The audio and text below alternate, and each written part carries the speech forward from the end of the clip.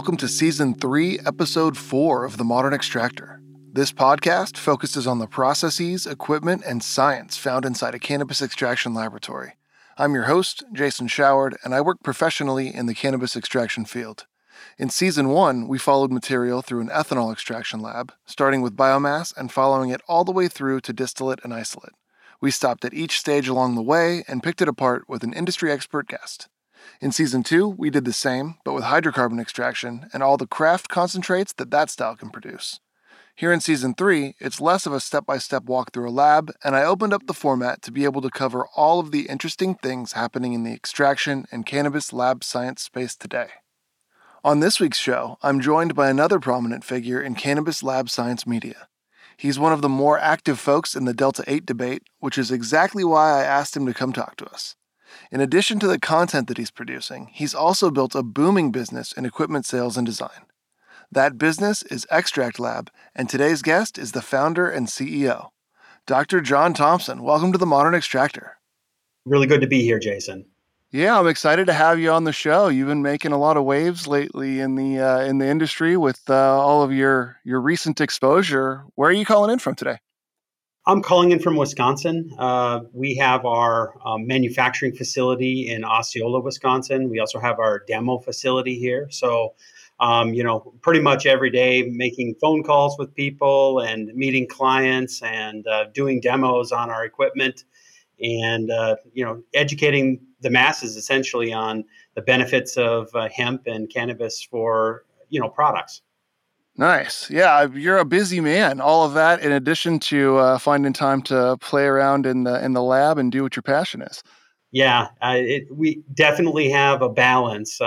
What's wonderful about the type of company that I have is, we build things that allow people to make things. So obviously we need to try it out ourselves, and we need to work with people who also are, innovators. For example, they're doing something new, or they're going to try a different process method. So we're always having to adjust and try to innovate our equipment to meet their new process. It's just absolutely a great time. And I love this industry because it's filled with all kinds of innovators. The operators, they come up with just some genius ideas, and I'm glad that they're proud of it too. They like to, oftentimes they'll approach me. They'll say, "Hey, what do you think of this?" And I look at it and I scratch my head a little bit. I'm like, "Oh yeah, I really like that." Some of it, like, "Oh, well, maybe that won't work, but you can try this."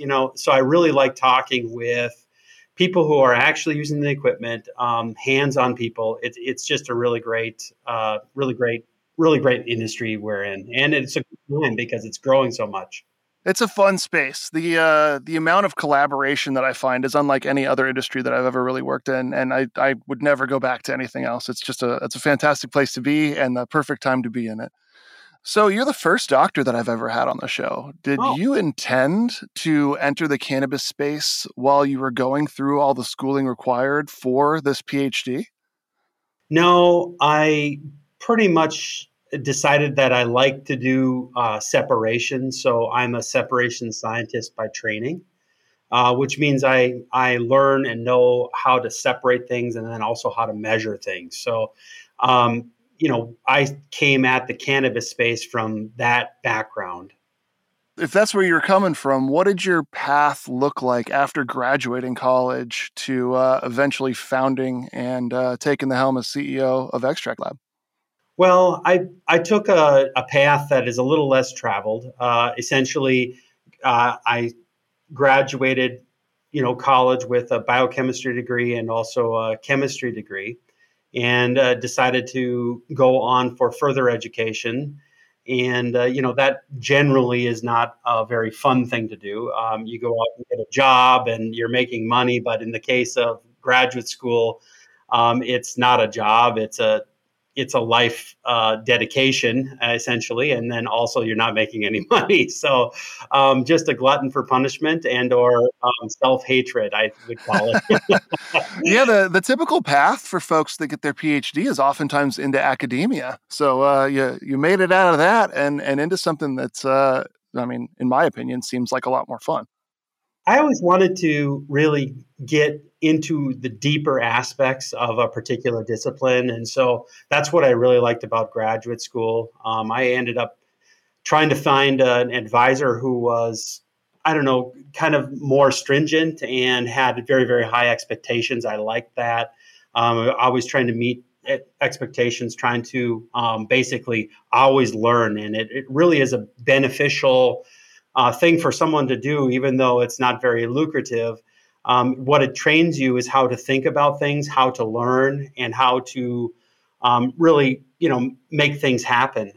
And there's no one who's going to make things happen for you when you are in an academic setting. You have to do that on your own. So, very early on in that academic setting, I pretty much knew that I was going to, do some industrial type of scientific work. And so I kind of was always oriented that way. So, what a good advisor will do is they will put you in contact with people who are also like that. And that allows you to really grow, not only from the standpoint of, hey, you're not on the academic for the rest of your life path, but you are a person who wants to learn a lot about a particular subject that's very applicable to industrial processes around the world. And hey, you're going to go into industry. So a lot of my colleagues actually went to pharmaceutical companies.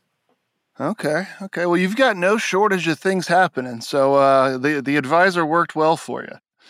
Give us a bird's eye view of what Extract Lab is as a company right now. Extract Lab is a company that has been growing by leaps and bounds over the last several years.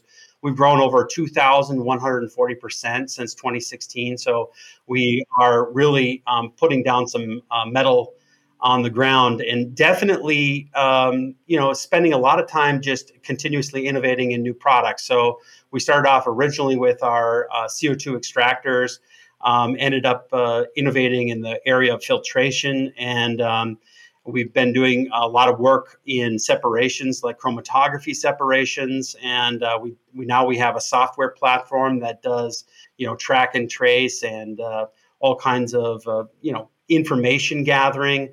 We also have distillation equipment that we've been working on and now is commercialized in a couple different varieties. We have equipment all over the world, and we have hundreds of customers. And basically what we do is we put them into the business of botanical extracts.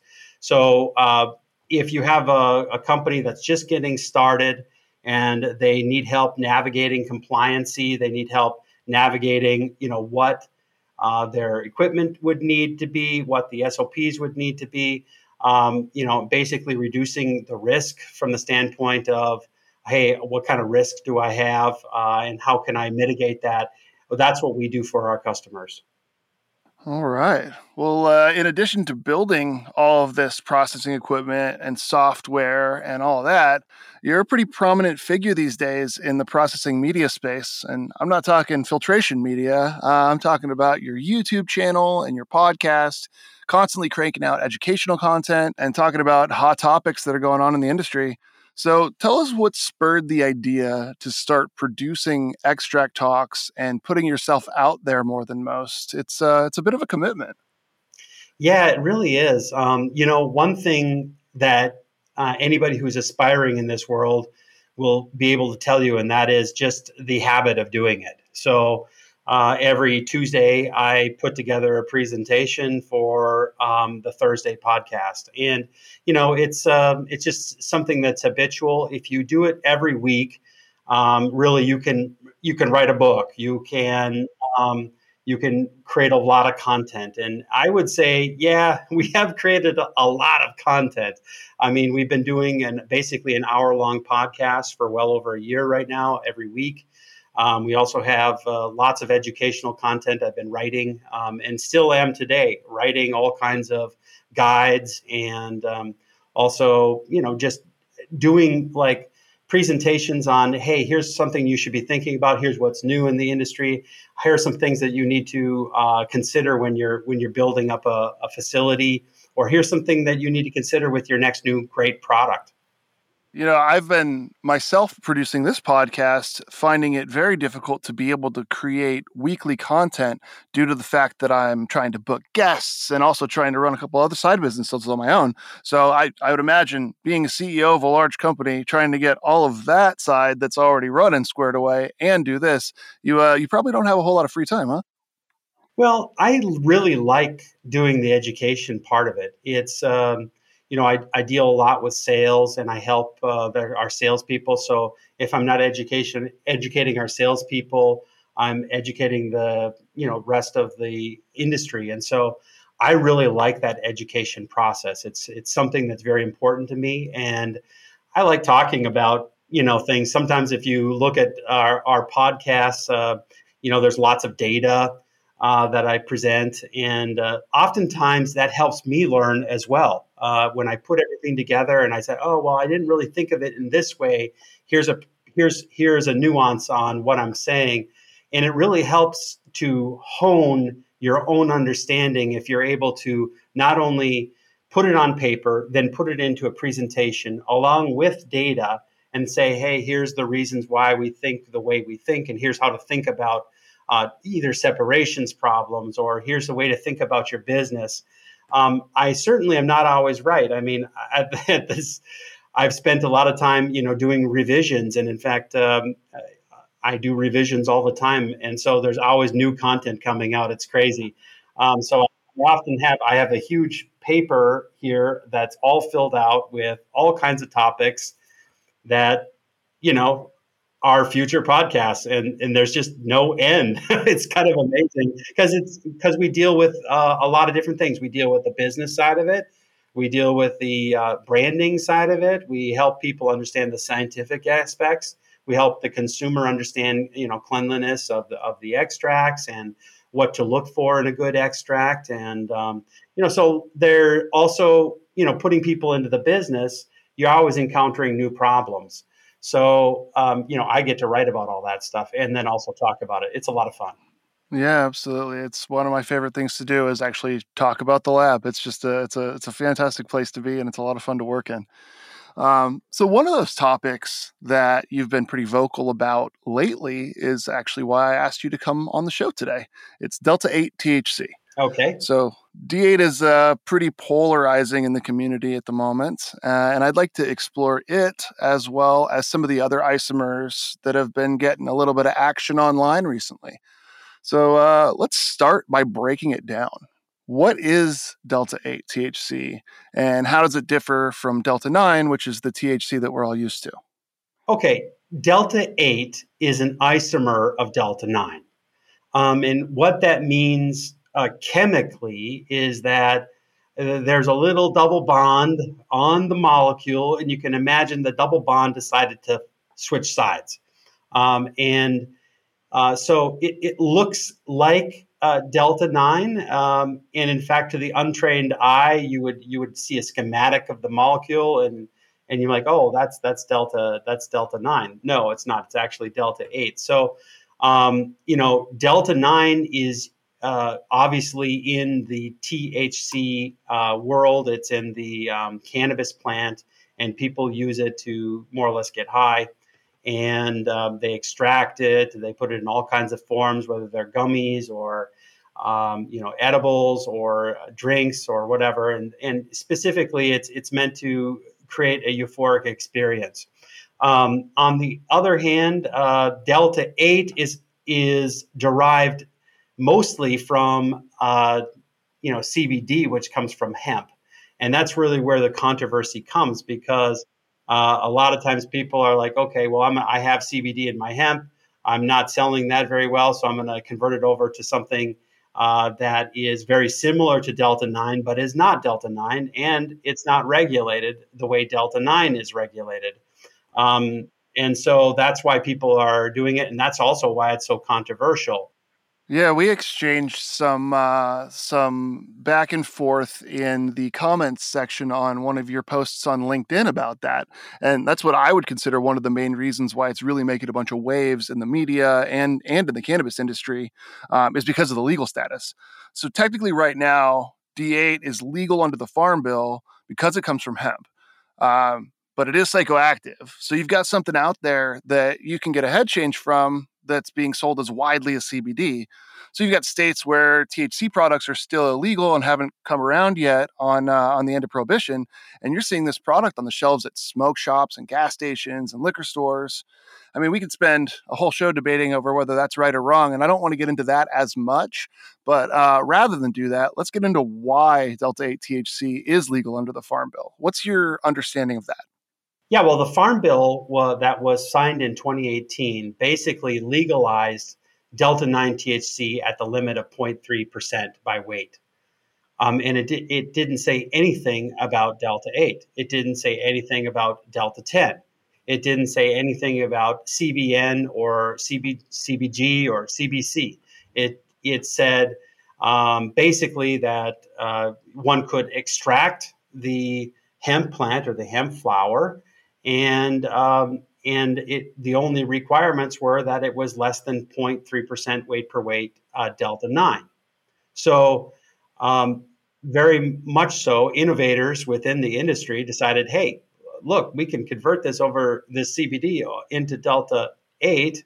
It gives the high, and by the way, it's all legal because it's deriving from hemp, and it's also deriving from Delta or CBD, excuse me. So that is the reason why people really like the Delta 8, and why it's legal under the Farm Bill. Just the Farm Bill is kind of silent on Delta 8. Yeah, if there's one thing that folks in this industry are really good at doing, it's finding some loopholes that might make them some extra money. But that also is, part of what is causing more of the controversy because they're not necessarily all doing it the right way. Let's get into the specifics of the Farm Bill a little bit more here. There's a bunch of companies that are selling D8 products that claim that their products are made with Delta 8 that's been extracted from the hemp plant, quote unquote extracted. Realistically, D8's in such small quantities in the plant that if you were to find a product on the shelf that was made with extracted Delta 8, like really extracted Delta 8 versus a product that was made with Delta 8 that's been run through a conversion process from CBD, it would probably cost 100, if not 1,000 times more than the product that was made with converted Delta 8. Would you agree that the majority of the D8 products that are on the market right now are made with D8 that's been through a conversion process? Yeah, they have been converted from CBD, and the method to do that is very old and well known. And people have been talking about how to do that. Some papers even back in the 60s from Meshulam talked about how to do the conversion.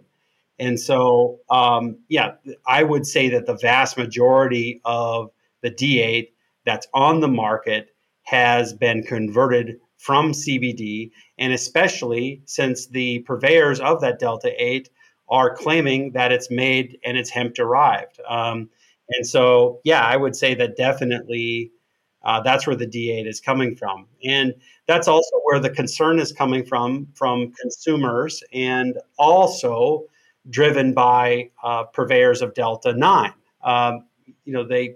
If you can get high from Delta 8 and it costs a lot less and you don't have to have a license or a medical card or anything to get it, and it's widely used like CBD is widely available, then what about all the investment I just made into a Delta 9, THC dispensary or a THC grow or Yeah. So that's really where I think the controversy is really happening.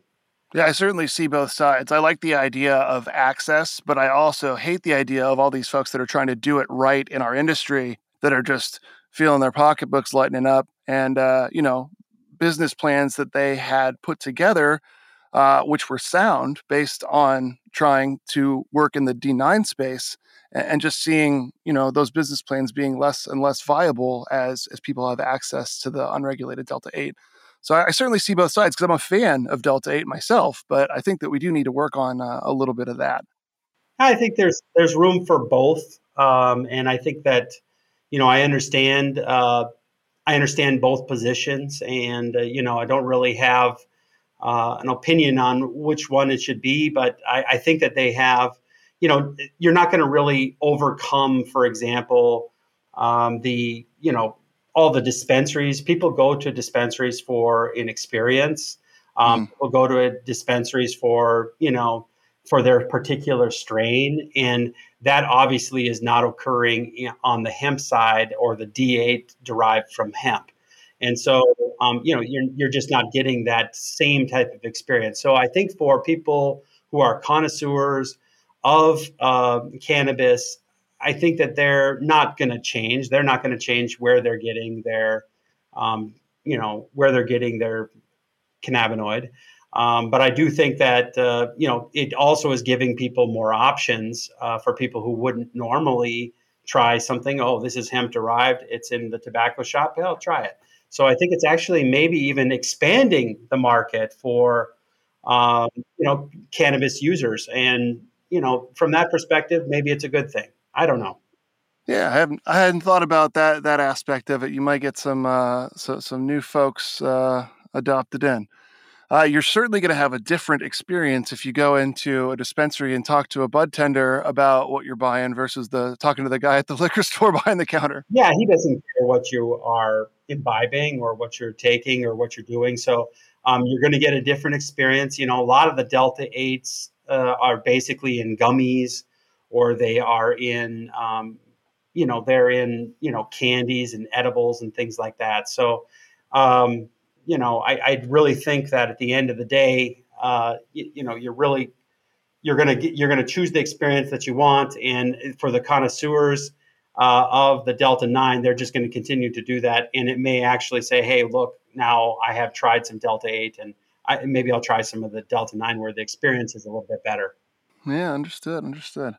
So you guys made a great move over at Extract Lab as this whole Delta 8 thing was coming into the spotlight, and started packaging it up in a nice little clean package where you sell the equipment needed to do these conversions, and also education about the process, and making sure people are successful in creating safe products that are going out there. So let's talk a little bit about your hardware package that you put together.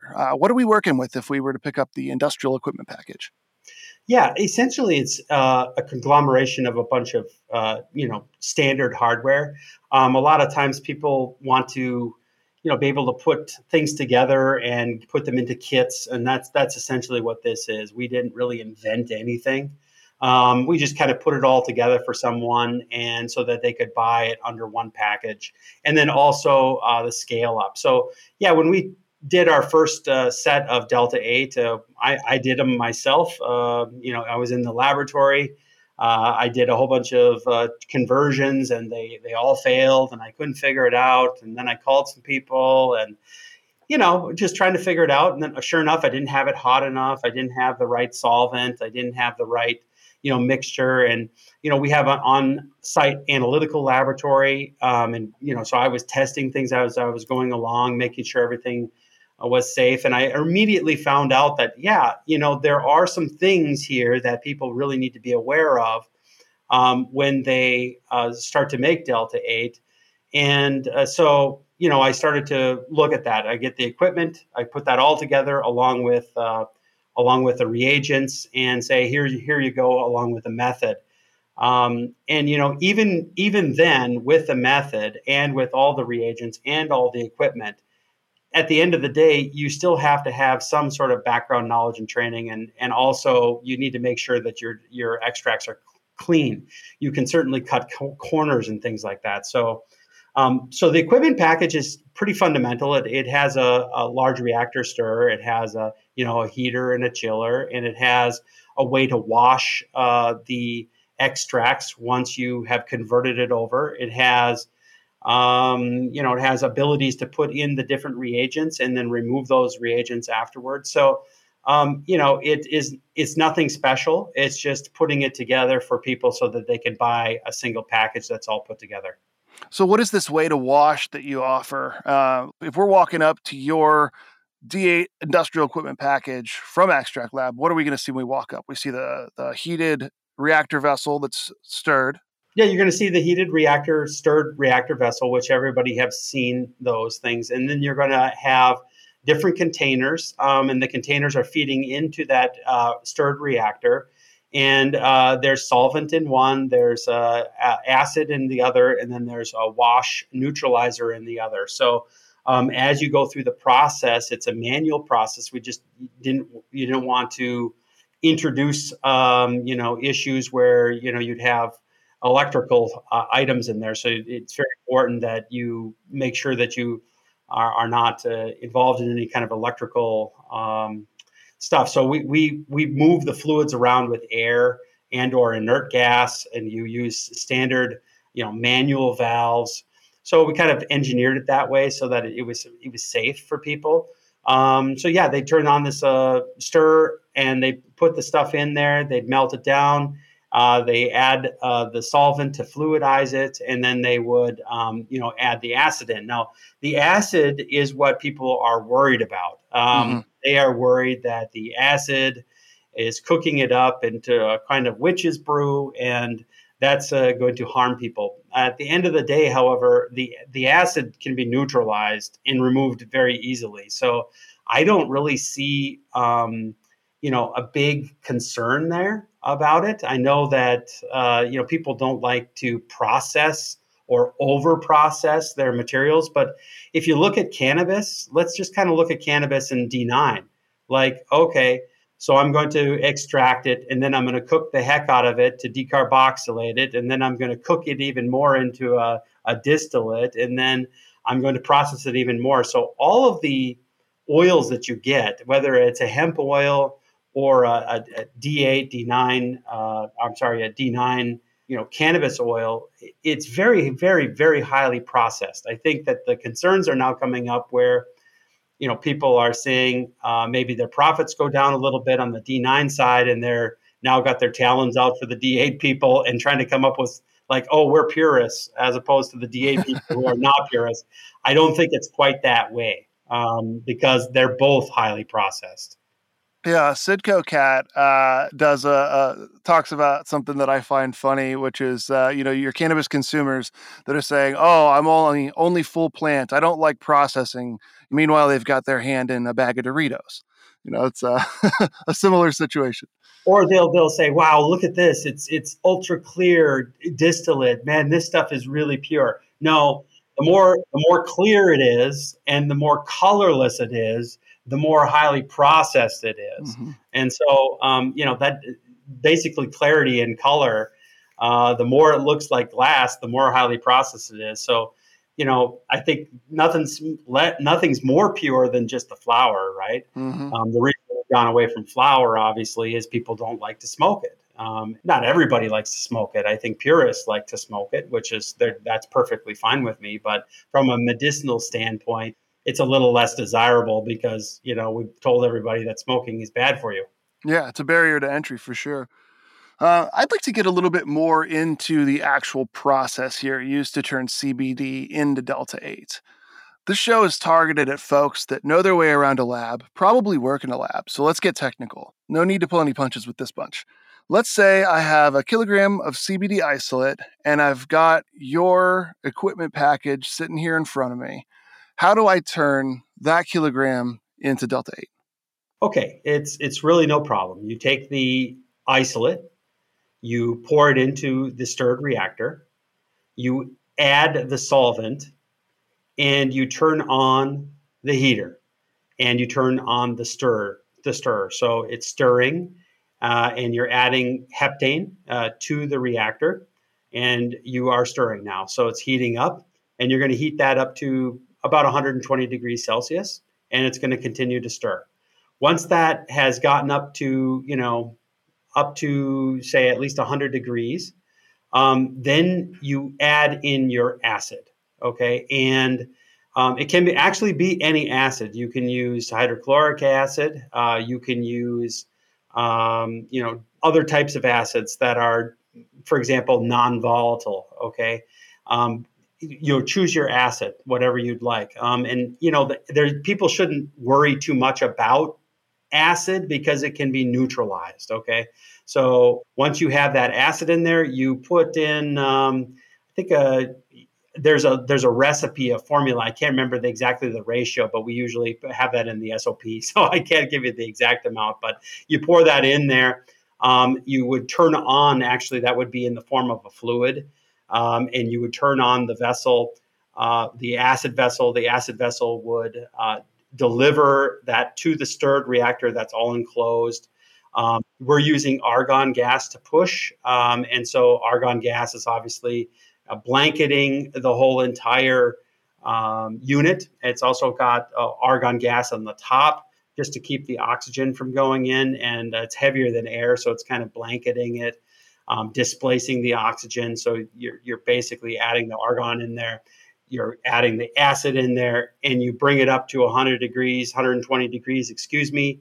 You hold it there for maybe a half hour to 40 minutes, and that's it. It converts pretty nicely. And you're looking at basically about 90% conversion. So, you should see a little bit of THC, and you should see mostly Delta 8 at that point in time. So to clarify, for your process that you consider to be best practices, I've seen some of the stuff that you've put out, and it sounds to me like you're a fan of the glacial acetic acid for this process. Is that right? Yeah, we've used glacial acetic acid, and I like it because, well, it's a volatile acid. First of all, you can get rid of it. It's acetic acid, so it's like vinegar. And you can neutralize it with bicarbonate very easily. And you do that with water washes, which is really the secondary step. So acetic acid, you put that in there. Use glacial acetic acid in a fluid, and you basically you dilute that. So we have a recipe for how you dilute that. You more or less you add that. You're at 120 degrees. You're stirring, waiting 45 minutes. You stop the reaction, let it cool down, and then you start your water washes. And what the water washes are, just simply, you're adding in sodium bicarbonate to neutralize the acid, number one. And then you're also adding in water, okay? And so the sodium bicarbonate comes in, it comes in water. So what'll happen there is the water gets added to the reactor, and then it separates. And upon separation, then you can use the bottom of the reactor to basically pull it out to a waste container, the water fraction that is. And the oil floats to the top and it stays right there. And you can do multiple washes. So you're basically neutralizing all of the acid. So from that perspective, it really is a pretty safe process. You're talking about an acid that is also very safe. I think the only thing that is would be considered to not be safe with it is the removal then of the all the heptane. And in order to do that, you have to heat it up and you have to continuously stir it to get all the heptane out of it. Okay, so that's then the third step. So those are the three steps that you would use to really make the D8. You could make easily a kilo of the material with a conversion from CBD isolate. So it's quite simple. Gotcha. So I started the show to really help extractors improve their processes and give away some SOPs and some information that would help them from having to scour the internet to find it. Because, most of this stuff's out there already as far as ratios and all of that. Do you, off the top of your head, know what these dilution ratios and things like that are? Or is there a place where, that's the ideal scenario here, is that you tell everybody what to do. But if there's a place where they can also look them up, that's another option. What are you thinking? Yeah. Okay. So on the dilution ratios, it's not a problem. You'll have to go to my podcast and you can see Delta 8, our Delta 8, how to make it. And I have all the ratios in there. So you can go there, take a look at it. In terms of the SOPs, that if you follow that recipe, you will be making Delta 8 like tomorrow. Okay. So it's really not difficult. I just don't have the ratios off the top of my head at the moment. Yeah, no problem. Well, let's chat a little bit about some of the things people are using out there and what's causing problems. There's a bunch of different acids you can use. There's different bases you can use to neutralize. There's different solvents that you can use. If we're using glacial acetic, that's something that folks are generally a little bit more comfortable with than some of these other ones. But there's some gnarly stuff out there. I mean, I've heard boron trifluoride acid, zinc chloride, some stuff that you don't really want to have in your lab. And then on the solvent side of things, there's there's plenty of solvents people are using there. Now, I'd imagine that some of these decisions are being made based on reaction times and wanting to crank out more faster. With the SOPs that you're referencing right now, with the glacial acidic and the sodium bicarbonate, what does it look like from a time perspective to run that process and be finished, not necessarily finished remediating residual THC, but be finished with something where you've got a concentrate that is Delta 8 and maybe a couple other little residual things? Yeah, so you would basically take about an hour to do the reaction, probably an hour to prepare all of your reagents. Then you have to go and wash the extract again. So you would have to go ahead and wash it. That takes about an hour. So you're really talking about 3 hours of labor. To speak to all of the different reagents that people are using, yeah, it's really important that you're able to measure the residuals of those in your Delta 8, Delta 9 finished product, okay? And if you can't measure it, you shouldn't be using it. Agreed. There are some things that are relatively, benign and are not soluble in any type of solution. So like zinc chloride, for example, is a salt. It's going to come out that you just get that out by filtration. It's not going to dissolve. So I wouldn't be worried about that at all. Most of the volatile solvents are great because you can volatilize them and get them out of there. However, if you've heard any of my show, it's kind of that way where I'm not a big fan of the process in general because it is a solvent-based process. I don't like the idea of having heptane in there because most people are not going to spend the time and have the equipment there to really say, "Hey, look, heptane is all out of it," and I don't want to be imbibing heptane. Mm-hmm. So, on the other hand, there are hundreds of extractors out there using heptane and ethanol. And they have the same issue. So, assuming that they are able to get out all that heptane, it should be okay. I don't like I don't like I don't like the amount of solvent that would be allowed from a passing standpoint. Like, for example, if I had heptane in my sample and I'm allowed to have 5,000 parts per million, that would give me a pass from most of the laboratories. Well, from all the laboratories basically that are testing cannabis. I think 5,000 parts per million in any extract at all is not what we're really looking for. We're looking for 0 parts per million. So on the other hand, you have, like I said, hundreds of extractors out there, and yeah, they definitely they definitely have heptane in their extracts. We've actually measured that over lots of the different extracts that are out there. One of the things that I found that was really interesting on one of your segments, I don't remember which one, was that you guys were talking about some of the post-processing that happens with the finished oil at the end of this. And lots of people, if they're going into drinks or gummies or something like that, are doing nano-emulsions or things to that nature. And so if you've got 5,000 parts per million, I didn't really think about this, but when you guys were talking about it, if you got 5,000 parts per million of something bad, and now you're nano-emulsifying it and making all of that much more bioavailable, then now you're making that more bioavailable as well. Yeah, typically you would take an extract and you would try to make it water soluble by emulsifying that extract. And typically you would also add some sort of mechanical means to that, whether that's a ultrasonic or whether it's a high shear mixer. And it's well known in the literature and also in the data that, hey, that has a very, very high degree of bioavailability. So you are not only concentrating those solvents or the residuals or the contaminants that are in there, you're actually making them like 1,000 times more bioavailable. And the issue with that, of course, is that nobody knows what the effects are of, a very extremely bioavailable solvent. So people who are using solvent techniques should really think twice about their actions, especially when their extract is destined for water soluble products. Absolutely. You mentioned earlier that you were not as much of a fan of a solvent-based process just because there may be residuals.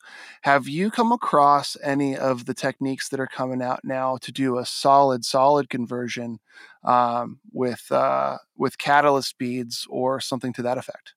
Yeah, we tried a whole bunch of different methods. And obviously, you always have to have the CBD isolate in a liquid in order for the catalyst to work. So I don't see the solid aspect working. It has to be a solid liquid in order for this to really work. So I don't think that, given the amount of energy that we need to put into it, and given the amount of aspects along those lines, it's probably much more much.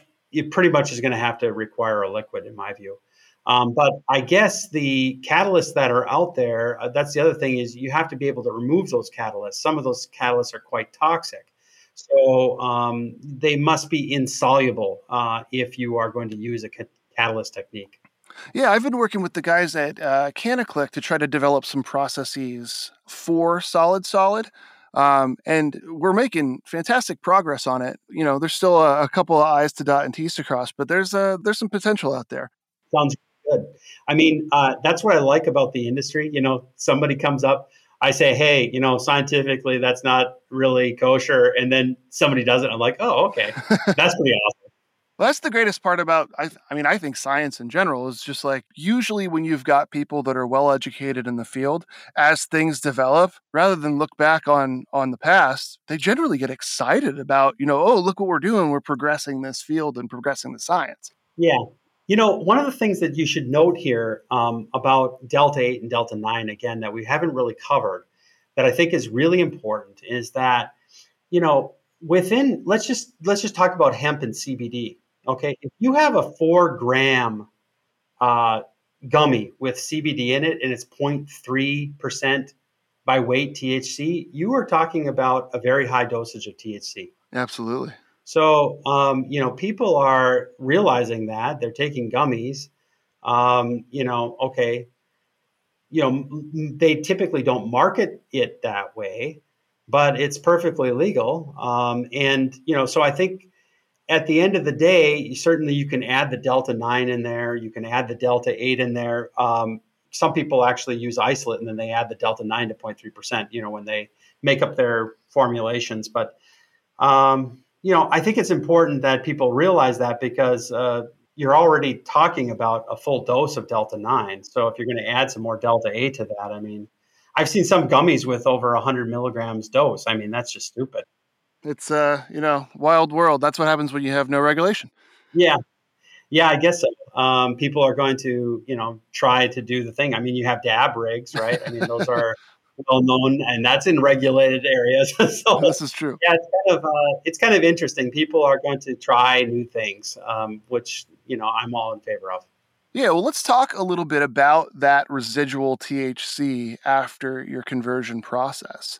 My understanding of this is that when you're doing one of these conversions, the material goes from CBD, if you start with CBD isolate, goes from CBD and then isomerizes it into Delta 9 and then further isomerizes into Delta 8. Are you in agreement with that? Yes. All right. So then now, if depending on your process, the longer you run that process, the more you're getting losses on both your Delta 9 and your Delta 8 as you continue to run this process further. So one way through a battle of attrition would be to just keep running it, but then your Delta 8 yield is going to be significantly lower. So there's a lot of folks out there that are working on remediating that THC as soon as you have a maximum amount of THC 9 and THC 8.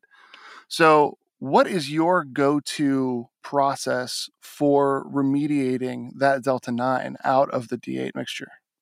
Well, there are actually two different options. Dilution's the solution to pollution. That's the first option, and that is you just have you have an excipient or something that you're diluting it with that is allowed. Like, for example, if you're making a gummy, you're putting that in there, and so it's diluting, and your delta 9 is going down.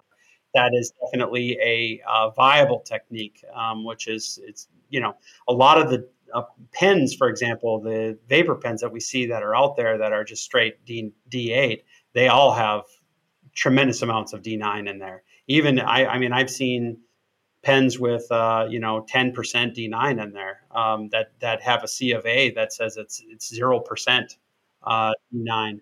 So I think that there's this is kind of leading to people shopping for different more favorable C of A's, which is not very good for the industry. But I think at the end of the day, you have you have your delta 8 and you're able to remediate it by dilution. Now, the second part of that is to use chromatography. And we have a wonderful system called the Pure 99. And that piece of equipment will actually separate out D8 and D9 into two separate containers using chromatography. And it does that quite nicely. So anybody who's interested in that can give us a call and we can set up a demo for them. Great. What kind of throughput do you get on a machine like that? It really depends on the column and the column length and the column diameter. So we have different column diameters. The big one. Yeah. So you can do like a kilo an hour with it. Okay, sounds good. Also, I wanted to ask from earlier, you're talking about the 3-hour process using your equipment package. What kind of throughput does a 3-hour process usually get you? How much starting material CBD can you put in, and how much final oil that you will then send to remediation? Yeah, typically we do 3 kilo batches. Okay. And so then the total yield on that, you have some losses just from moving the stuff around. It's not a perfect conversion. You were alluding to that earlier. You have what they call a thermodynamic limit to the conversion, and so you're always limited a little bit on how far you can go. So that's why there's always THC in there at too high levels. So you must dilute the end mixture down. And with that dilution, obviously, you're gonna have to, you're gonna lose. You're not going to lose any of the delta 9 or the delta 8. You're just going to be diluting it down. You're going to be creating more, but your delta 8 is going to be in less of a concentration than what you might want it to be in, as opposed to chromatography, which really concentrates both fractions. So you can get a very, very high concentrate of delta 8 and a very, very high concentrate of delta 9 with the chromatography process. Understood. So one of the things that I wanted to circle back to a little bit here was the use of these solvents. And after using these solvents to catalyze the reaction, are they recoverable, and can you reuse them? Well, okay, so that's a big controversial item. Are you going to reuse your solvents? They definitely are recoverable. You can recover them by condensing them. But other things condense out too, right? So they end up, being able to be reused, and people do reuse them. What I like to do is kind of remediate them, making sure they're clean. I always throw them through a carbon filter. We have a product called Carbon X that basically will clean that up and make it nice and clean. But I would say that you can reuse them. Now, if you are in a GMP environment, you would want to make sure that you had specifications on how many times you could reuse that solvent. You'd want to have specifications and a means to understand whether or not that solvent was pure enough for you to use it again. So a lot of people use this technique called Headspace GC in order to measure the solvents what the purity is of the solvents and how much solvents there are in in a particular extract. But I would suggest you use a GCMS, which is another technique. It's a different type of instrument that really allows you to see kind of the fingerprint and how well those solvents are cleaned. So my suggestion to you would be not to reuse the solvents. just go ahead and manifest them as hazardous waste, because it's not like you're making hundreds and hundreds of kilos of this stuff. You're just making, typically people will make anywhere from 3 to 10 kilos a day. Okay. And, that doesn't require a whole lot of solvents. And so, unless you have another piece of equipment that's all it's dedicated to that, like a rotovap that you have dedicated to that, that would be something where you could reuse the solvents. But make sure you have your accept methods there that are saying, okay, this is clean and here's how we know it's clean. Take the data, do the extra work. A lot of people who are doing this, however, do not have those capabilities in-house. So that tells me that they're not doing it at all. And so, I think that with the right operator that has the right internal controls, that has, for example, a GC headspace and a GCMS at their disposal in their facility, has the best chance at making a very clean extract. Oh man, there's so many things that I want to address on all of that. I guess I'll start with, if you are going to not recycle your solvents, if you had to guess off the top of your head, what do you think you're looking at a price per kilogram of CBD process that those solvents would add? I don't know, because heptane is very, very inexpensive. So I don't think you're talking about a lot of money. You get a barrel there, and you're not talking about a lot of money. I don't have the actual number for you. I wish I did. Yeah, no problem. You've got all these great calculators all over your website, so I'm sure that there's a calculator coming. In fact, I'm taking notes here. Get calculator for I'm actually going to do that. So yeah, at the end of the day, I think you just got to make sure that your extracts are compliant by running in-process measurements. That's essentially the problem, and actually, that's no different than the problem that, like, say, ethanol extractor guys have, and they have the same exact problem. If you have for example, ethanol plus heptane or ethanol plus a denaturant, and you're working on that, and then you send out your winterized crude after the fact, you're really kind of losing a lot of time waiting for the specs to come back on your denatured material to make sure that there's no denaturants left in your extract. And so at the end of the day, you really need to have all that stuff in house, in my view, to really be an effective operator. And oftentimes, if you don't have that in, you're not going to be paying the bills for $100 for the GCMS and another 50 or $60 for your GC headspace, just so that you can be safe when you can easily sell the materials for $500-600. Okay, I'm just going to sell it out.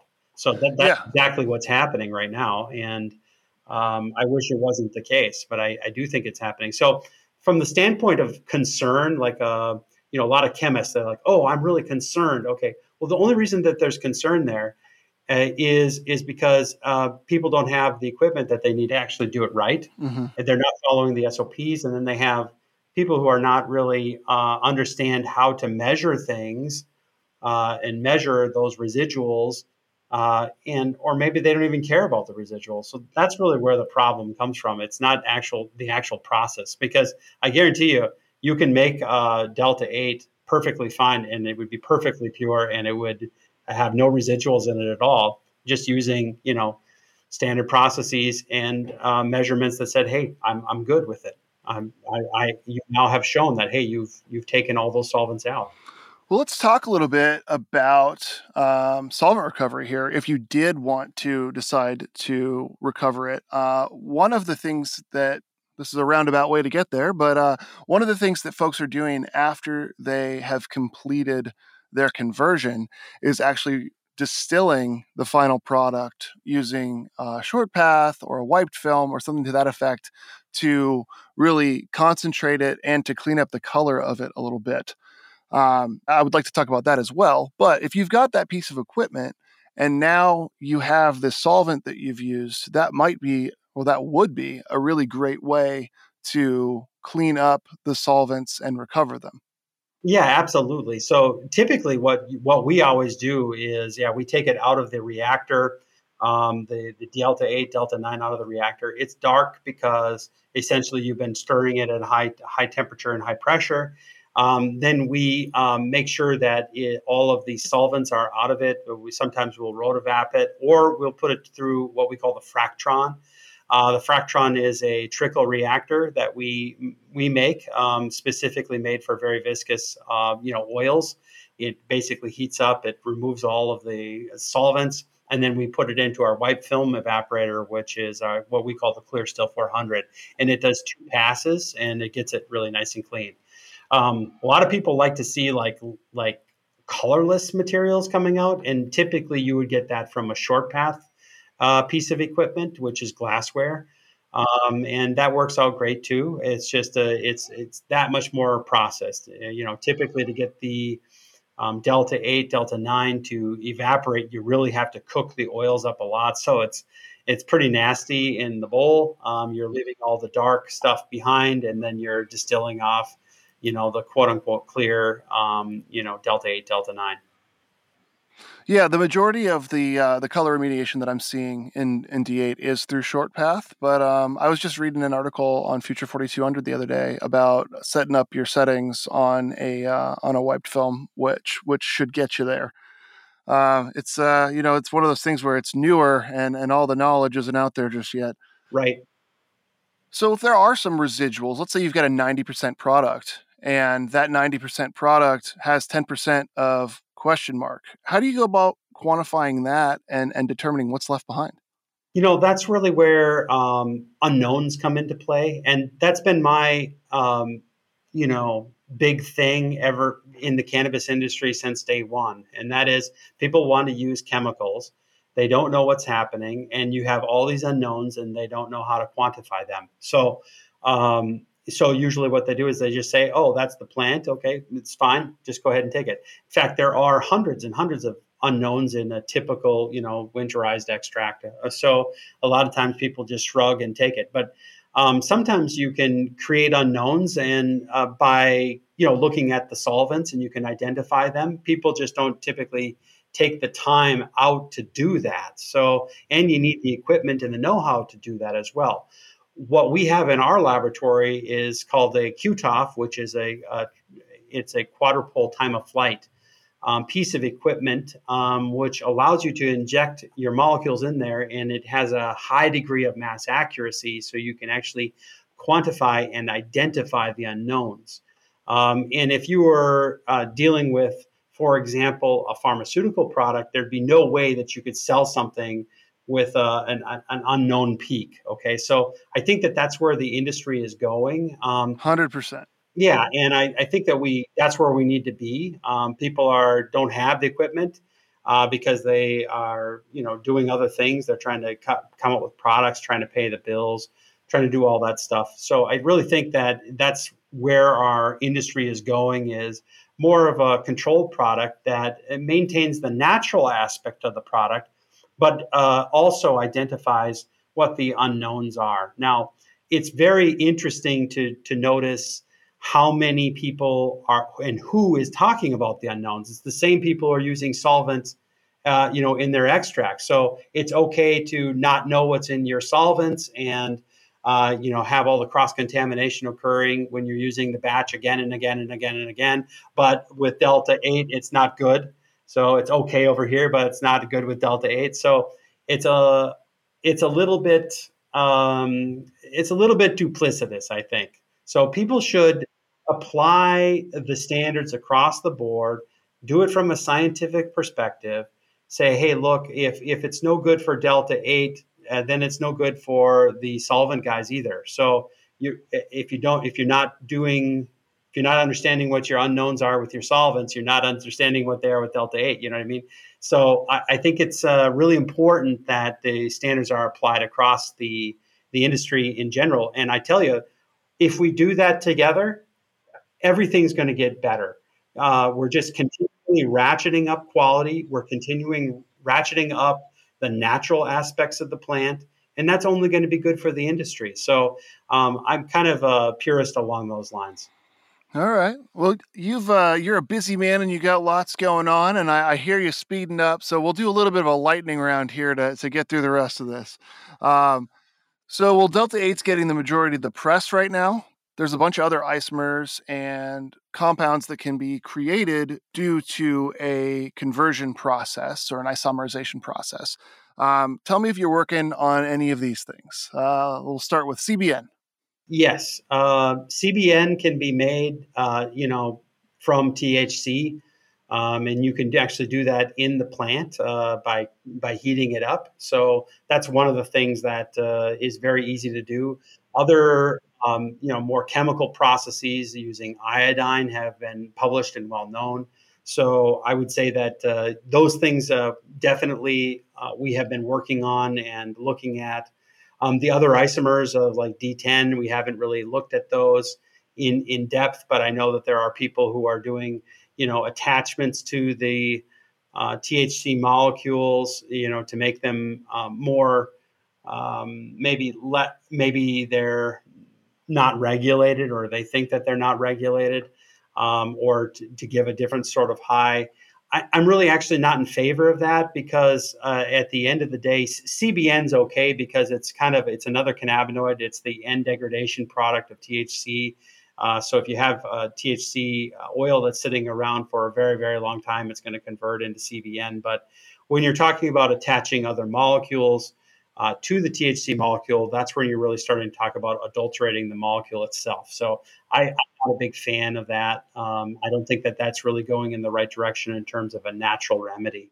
Understood. Would you say that THCO or THCP fall into that category? I would, yeah. Okay. And if you want to use that as a pharmaceutical, that's fine. Go ahead and use that as a pharmaceutical because it's really not, for example, what's in the plant, I guess. It's not even converting. You're actually doing a chemical reaction where you're attaching another molecule. You're putting two molecules and you're putting them together. Okay, that's a little bit different than an isomerization reaction. Although I could see someone saying, hey, they do seem to be quite analogous. So, people are going to do what they're going to do. But I think that, Delta 8, it's basically been in use for quite some time. Delta 9 has been in use forever. CBN's been around forever. So those are things that we really know a lot about the efficacy and the use and, any kind of adverse events from. With the other attachments to the other molecules, I really don't know if we know enough about, the long-term effects of those or if there's adverse events that we ought to know about before people take those. Gotcha. Okay. Well, to wrap things up a little bit here, what do you have in the pipeline for Extract Lab? You got any new projects or equipment or anything that we can expect to see popping up out of you for the rest of the year? Yeah, we are doing a lot of work recently on the Pure 99. So I'm doing a lot of applications development on that. So you can stay tuned for a lot of that. We've also been doing a lot of work with, ESG, which is environmental sustainability governance, and really quantifying the carbon footprints for various extraction facilities. And it's very, very interesting. I have one question for you. Do you know how many grams of carbon or how many pounds of carbon 1 gram of ethanol extracted oil costs the environment? I do not know the answer to that. 95 pounds. Wow. That's a lot. That's Yeah, serious. that's a lot.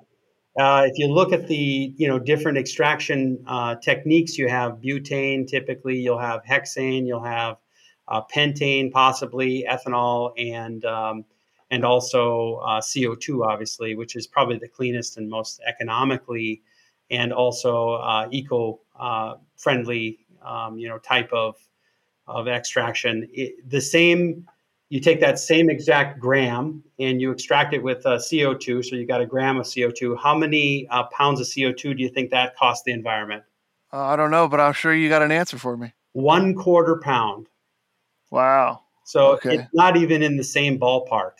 So we're basically working with some various ESG, which is environmental governance and sustainability governance people to really go ahead and categorize. Okay, what are the things that people need to be thinking about.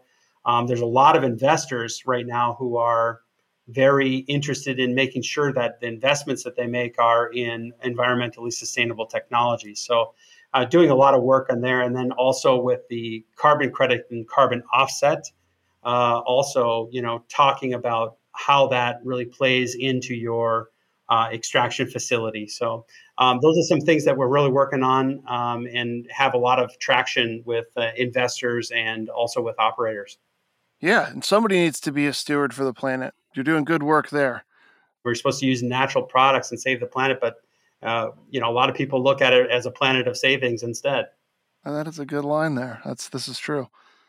So I recently saw on your Instagram that you'll be speaking at the Extraction Expo. I will also be at the Extraction Expo with the booth there interviewing folks. I'd like to sit down and talk to you from the floor of the expo as well. Have you announced what you'll be talking about out there? No, but you know what? I'm going to talk about sustainability. I'll announce it right here. So we're going to be talking a lot about sustainability. We've been using the EPA's in life cycle analysis and ISO process, which there's an ISO process for really assessing things. So we're really going to talk about that. It's some of the findings that I have are just shocking. And the figure, the statistic that I just gave you is that's a real eye opener. 95 pounds versus 1/4 pound. So I have all the data. It's being peer reviewed right now, and done all the calculations along with all the different contributions, and we followed that ISO process. So it's going to be pretty interesting. We're going to talk about that. I'll probably also talk about a little bit of the Delta 8 stuff, since it's a little bit controversial. I always have to go ahead and add that in there. So it's going to be interesting. Cool. Yeah, come sit down with me at the booth at the expo and chat with me about sustainability. I would love that. Looking forward to it. So, what are you most excited about regarding the future of this cannabis and lab science industry? Well, I think we are really still in the nascent stages, believe it or not, of the industry. We're talking about an industry that's growing at about 30% compound annual growth rate. We have at least another $30 billion of growth to harvest here. People who are in this industry have seen great growth thus far. And we see, legalization coming up here. We see banking regulations and restrictions being lifted. So it really is a very good time for investors and also for operators and for people who want to get involved in the industry to go ahead and get into it. Just our own story has been so amazing. I never expected. I mean, our company put down over 2,140% growth. So that is a big deal. And at the end of the day, you can do that too. There's just all the boats are rising with this tide. And that's what's so wonderful about it. You can make a podcast. You can be successful with it. On the other hand, you can start a business if you want to, or invest in the business. You can see it grow. All the boats are rising with the tide, and that's what's happening right now. So it's a very good time to be really in this industry. It's not a low growth industry. No, every time you think you missed the boat and are bummed out about it, you look and there's 10 new things coming out. So you're just like, get in and then you'll figure it out from there. Exactly. So if people want to reach out to you and get a hold, see how your education or your equipment or anything you guys have to offer can work for them, what's the best way to reach out and get a hold of you? The best way actually is to go to our website, extraklab.com/resources. And that's where we have all of our calculators on there. We have our guides, our downloadable guides. All of our mini courses are on there. We put those out. So that's where a lot of people end up going, because they have all the podcast links are on there. So it's pretty amazing. Just go there. Also, you can email me directly, jthompson, JTHOMPSON @extraklab.com. And you can go ahead and just drop me a line. I'm open to different emails and approaches. So if you need anything or want to talk about a subject or something like that, it's pretty easy to get a hold of me. And LinkedIn, I'm on there all the time. So you shoot me a note there. Please shoot me a note if you have a question or want to talk about business, I do like to talk about business. So, and I like to get people up and running.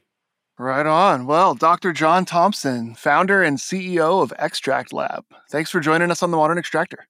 Hey, thanks a lot, Jason. Really good to be on your show. Appreciate you too. All right. Thanks again to Dr. John for joining us today. If you want to get a hold of Extract Lab, check out their website at extractlab.com. That's extractlab.com. To get a hold of Dr. John directly, email him, jthompson@extractlab.com, or hunt him down on LinkedIn at Dr. John Thompson. That's Jon. The Modern Extractor recently teamed up with Mace Media Group as the official podcast partner covering the Extraction Expo. Mace publishes Extraction Magazine and Terpenes and Testing Magazine and produces some fantastic conferences, including one of my favorites, the Extraction Expo. This year's expo is coming up September 30th and October 1st at the LAX Marriott in Los Angeles. It's the only trade show or conference completely dedicated to extraction. All of the exhibitors are pertinent to the extraction business, and all of the speakers and panel discussions are targeted at us. It's the best networking and educational event specific to our industry, and the Modern Extractor listeners are eligible for half-price tickets. I'll be there with a booth, interviewing exhibitors and speakers and interesting guests, handing out swag, and doing my Modern Extractor thing to cover the latest and greatest in the industry. So come find me and shake my hand. Ticket sales and information about the expo are available at extractionexpo.net. When you go to purchase your tickets, don't forget to enter our promo code MODX to get them for half price. That's MODEX with no spaces. I'll see you at the expo. As always, if you want to hear about something specific on the show, let me know. Email me, jason@modernextractor.com. Make sure to follow the show on Instagram at _modern_extractor. If you guys like the show, please subscribe and leave a review on Apple Podcasts. The more subscribers and the better reviews we get, the better guests I can book for you here in the future. Those reviews really do go a long way to getting the show seen by more eyes, and I'd really appreciate it if you guys would leave one for me. Stay tuned for a very important show next week. Just over a month ago, I was lucky enough to sit down and talk shop with Frenchie Cannoli just before his passing. It was an amazing interview about his life and his work, and I'm looking forward to sharing it with all of you. We'll get into all things hash, including the SOPs for making quality water hash and how to properly age it. A big thanks goes out to Isauta Venegas for handling business on the show's social media, and a shout out to the New Fools for bringing the funk to the ModX theme song. Thanks again to everybody for tuning into the Modern Extractor. New episodes are out every Tuesday. I'm Jason Showard. Let's talk soon.